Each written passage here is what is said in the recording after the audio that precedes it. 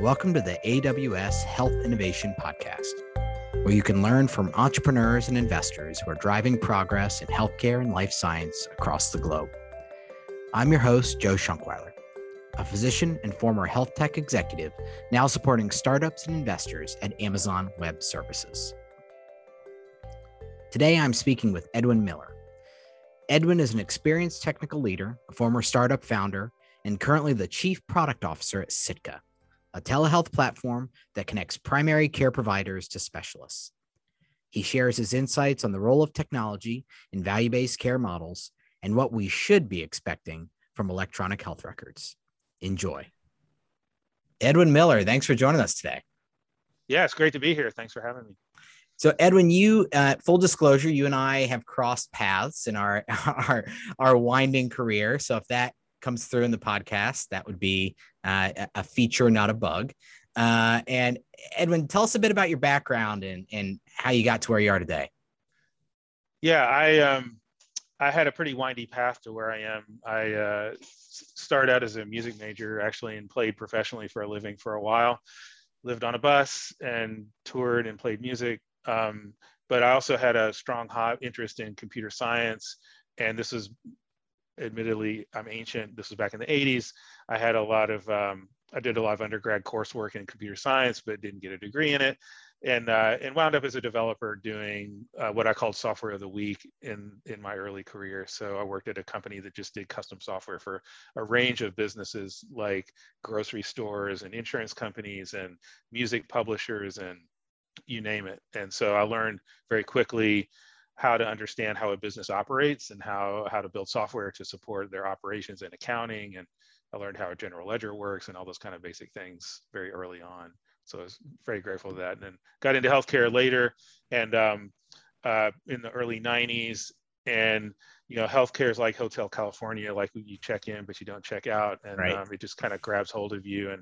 And I started working on EMRs very early in the 90s. And I've built like 5 EHRs over time, probably 30 something products across healthcare, ranging from, you know, EMRs to billing systems to transition of care tools to discharge planning to pharmacy. So that's the thing about healthcare is you can spend your whole life in it and never touch all of it. So, but as I've always been interested in innovative business models. So I was at Athena Health, which had a very innovative taking risk for revenue cycle very early. And then that became copied by a lot of other companies. Right. And so I was very interested in their model. And then I helped co-found Aledade, which is where we met. And Aledade was also an interesting business model around helping independent primary care doctors stay independent, all the tools and policy expertise to do that. And so I was the founding CTO there. So I've bounced around between being CTO and CPO or VP of product or whatever you want to call it in different companies over time. And so, but mostly I've been very focused on companies that have innovative business models and are trying to be kind of more at the tip of the spear with where healthcare innovation is happening, because it does need to change a lot. And so I want to be where that change is happening. I'm fascinated by threads that run through these processes and how one innovation or one change builds on the next change to create the next layer. It's like a step function. Are there any recurring themes that you've seen being around so many different areas of the healthcare technology universe? Yeah. Some of these are going to sound probably boring, but one theme is UX or usability and design. The importance of design in these tools was, I think, greatly understated in the early and maybe even today. I still believe maybe the great EHR is still out there. It hasn't been built. And but I think when you talk about UX, the other side of that coin is integration, because part of making it usable is also having the right data at the right time. But I think at the end of the day, what the recurring theme is to help is to enable and amplify what physicians are doing. So, some tools are not directly related to the physician's work, but they should support that at some level. So at least for me, and I've been probably in products that were closer to that world. If you spend time with physicians and you learn how to enable and amplify what they're trying to do, then those are themes that always work.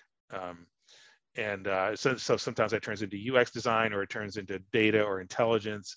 I think another theme is, or maybe this is more of a change that's happening, is going from these things kind of being sort of dumb repositories of data to Right. being more thoughtful. But we could talk about that more. But yeah, I think I don't know that we've lived, played out any dreams with those recurring themes. I think physicians have, if anything, become frustrated with a lot of the tools that are out there, despite Right. all of our best efforts. And so that's maybe another recurring theme, is the is overloading people with too much.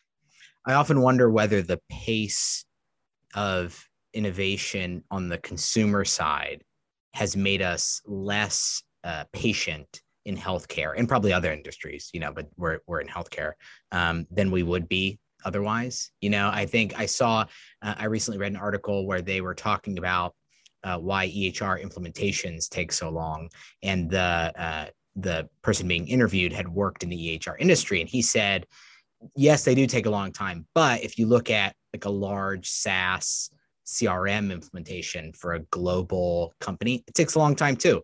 And so we now hold everything to the standard of consumer technology, which is admittedly at a different pace and different UI standards. So I think as a physician, I would say I think we're definitely right to not be satisfied, not to hang the mission accomplished banner just quite yet. Yeah. But we can be overly self-critical sometimes too, I think, on the health IT side. Yeah, it would be hard to imagine going back to paper, I think. Right.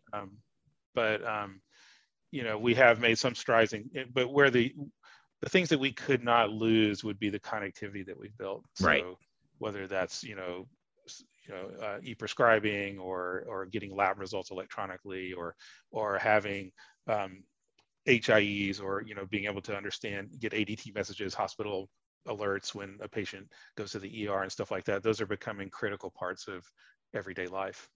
Yeah, absolutely. Now, you're currently at a company called Sitka as the Chief Product Officer. Is that correct? Yes. So tell us a bit about Sitka and what you're working on currently as the CPO. Yeah, Sitka operates a medical practice, a multi-specialty group that is aligned with value-based care, and we create peer-to-peer consults between a primary care doctor and a specialist.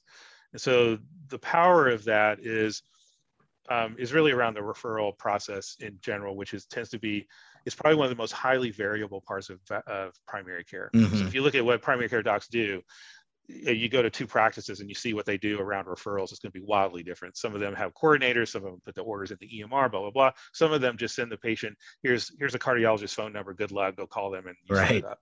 And that it's not great patient experience, first of all. And then if you're taking risk in a value-based world, it's going to be a really expensive way to go.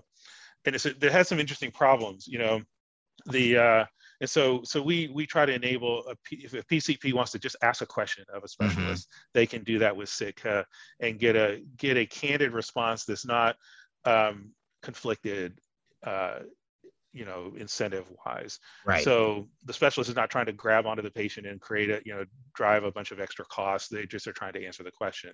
So we provide this to a lot of risk-based primary care groups, or even some payer-sponsored primary care organizations, or ISNP programs, things like that. But the basic gist of it is we have a tech platform where you can do a video consult. It's asynchronous. You can ask a question, show, here's a rash the patient has. Is this poison ivy, or is it something worse? Here's a picture of it. Let me know. And then we have an SLA around, super fast response time to answer that question. And then, so that saves the patient having to go to a dermatologist or waiting 2 weeks for an appointment and all that stuff. And then the additional cost, if you're in a risk-based arrangement, that can help. So yeah, that's basically what Sitka does. There's a lot of places where that can go. And it's interesting when, I know from our experience at Aledade, the specialist cost was always something we focused on, and we tried a lot of different initiatives around it. And we found things that worked, but we had trouble finding things that worked across every market, at least while I was there. And we also, it was never the most important thing. And so there was always, it was always important, but never number Right. one priority. And so when you're trying to drive clinical transformation, you're usually overloading primary care docs with a bunch of initiatives and a bunch of stuff, and you kind of have to pick the thing that's numbers 1 and 2 and 3 and so on. And specialist costs often would not rise to the top. So it's better to have a more turnkey, easy to turn on solution for that's just, you don't have to think about it too hard, and you don't have to train on it too hard, and you don't have to, because they're busy thinking about quality and risk and everything else. One of the things that I love about a solution like that is it reminds me of something that anybody who's gone through a training program at an academic medical center would know as like curbside consult. That's right. So, like you don't need, and for the uninitiated, it's sort of the distinction between having to write up a formal consult request and put a note in, or put in, I'm dating myself here, like writing it out in the chart and leaving it for someone else, versus now in the EHR or whatever that electronic system is in a hospital, versus a curbside where, if I'm a internal medicine physician or a general surgeon and I have a question about gastroenterology, I see the gastroenterology or GI fellow or attending, the senior doctor, walking past in the hallway, and I say, hey, I have a patient with XYZ, right? And I give them the characteristics, just enough to make a judgment on it. And it's a really collegial, community-driven way for physicians to interact. And I love that Sitka is tapping into that same sentiment as part of its operating model, because I imagine your primary care docs and internal medicine docs and your specialists, that's very familiar with them. Like it gets to those, the recesses of their brain that is used to interacting with other physicians that way. Yeah, I've heard them say, I remember how to do a case presentation, and right. We're piloting a synchronous mode with Sitka, which is a real-time conversation, as opposed to the asynchronous email style model. And the synchronous is definitely more like a curbside, where you just get on and you talk and right. that kind of thing. It's we do write down what they say and the answer and that kind of thing, and they usually would upload that into the medical record, so it is part of that, but it's not as formal as what you were describing. And now you're, as the chief product officer at a growing company, what falls under your remit, or what doesn't fall under your remit? I guess I should ask for you and the other leadership team. Yeah, boy, that's a good question. So I don't know if you're asking like kind of what does a CPO do in general, but what I run, I run product, quote unquote. Product at Sitka is more broad than just the tech platform, because it's the entire soup to nuts experience that a PCP would have with us. And so it's making sure the question they know how to ask the question, that they get the answer back. And there's a tech platform aspect of that. But as you probably know I know from your work at Aledade, a lot of what you were doing was trying to apply all this stuff to, day-to-day clinical care. And that's where this stuff is usually really hard. And, right.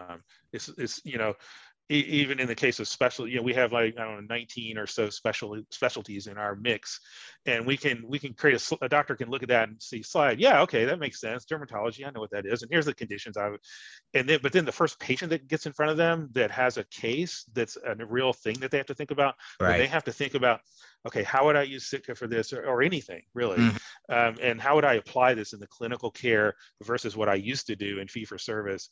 It's that's a big leap, and it takes some practice, and that's why with all the value-based initiatives, it takes time for these things to get sort of routinized into the clinical care of the patient. Clinically applying them is much harder and greatly underestimated.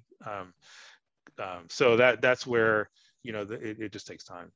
In most of these digital health value-based businesses, there's still a ton of discovery going on, and so it's not like you're just trying to copy 10 other companies doing the same thing, which would be like the consumer.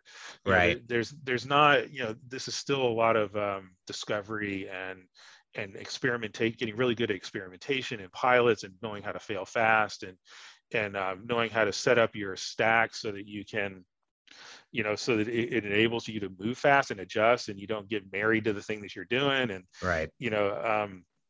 And so it is a very different mindset than, maybe we're going to go build a humongous CRM or something. And, And how does the tech stack, like, what about the tech stack capabilities support that? Have you found?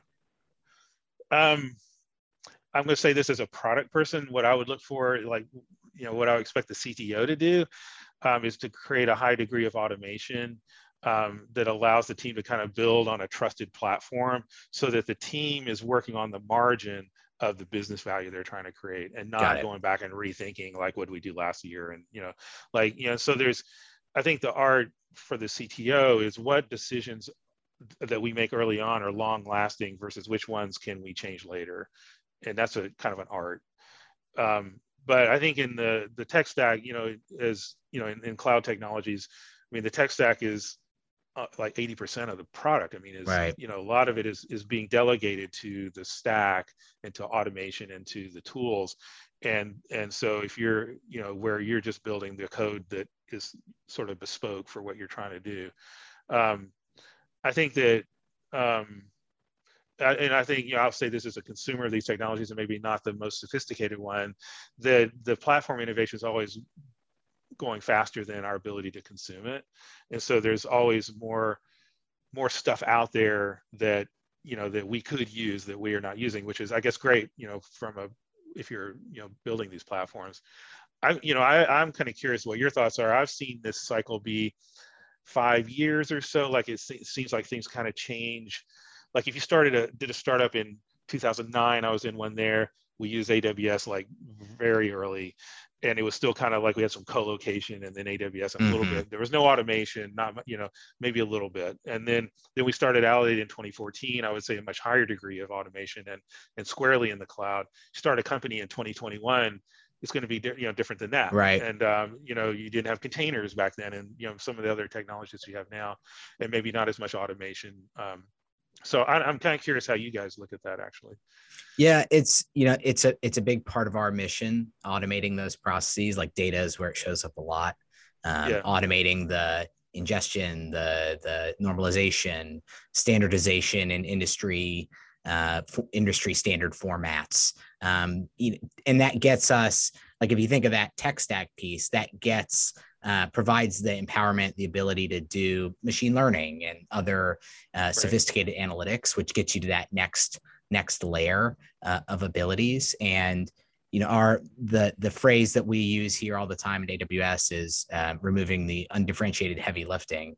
And I think that is what's included in that shifts. Like, I think that, as you said, a lot of we want you all to be able to focus on adding value at the physician level, at the patient level, using the interpretation of the analytics, and not worried about what the server utilization is going to be to do the compute and storage to drive those analytics. And so, part of what I love about your trajectory is you've seen that whole spectrum, right?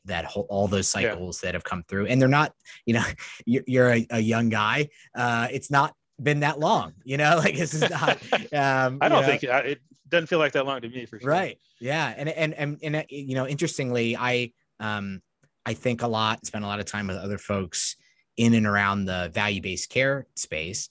And it's an even tighter timeline for value-based care. And so we're still in like the 1.5 version of these things. It's a right? generational timeline, probably. Yeah. Yeah. It's, I mean, to your point, I mean, like, going through different phases of, like, from startup to growth to, being a big company. I probably have less experience in the established huge company model, although I spent some time at one Fortune 18 company. I think that, in a startup, you can go super fast, you can make decisions with speed, but you're more siloed, and you can make all the decisions you want, but your impact's going to be small. And so you're doing, and as maybe a founding CTO or CPO, you're doing a lot of the work yourself. There's a lot of doing, not a lot of anything else. And you expect to make quick decisions in high velocity, and it feels great in a way, but it's not, but your impact is not that great. When you get to growth state, and what you got to lay the foundation for then is those decisions around, which I expect like would be more of a CTO thing, is like making sure everything is measurable, making sure that everything's instrumented, making sure that you may not know how you're going to use the data, but making sure you're getting it early on, so that when you reach growth stage, now you need to use the data more, and you probably have more sense of what the questions are that you want to answer. But but if you didn't get the data early on, those can be hard to recover from. And so, but at growth stage, you get better at pilots. You get better. You're building an experiment platform. How do we create a pipeline of things that we want to test and try, and you're doing more leading, more, continuing to build a team and all that stuff. And your time frames kind of change. In the early days, your time frame is like, 1 month or 3 weeks or, something like that. But you move into longer, maybe a year or 6 months or something like that. And then again, you're just transitioning from doing to leading and hiring and all that stuff. Yeah. I mean, I think the difference, the CTO thing is more like create the stack that can adapt to change, automate away grunt work so the team can focus on the marginal, what you call the differentiated part of what you do, and be a check and balance on scope and the business and that kind of thing. The CPO side is more obsessing about the customer, and don't back down on when the tech team wants you to compromise that because of their implementation choices. But you have to know where that matters. And you also kind of need to know what's coming, and enforcing discipline on the business around prioritization and scope, and minimizing WIP, as it were, that kind of thing. So, yeah. One of the interesting things that you referenced there is what we would think of at Amazon as one-way versus two-way doors, like understanding when a decision is going to be a one-way door. Like you go through this and the door shuts behind you, versus things that are essentially reversible, even if there's some pain involved. Right.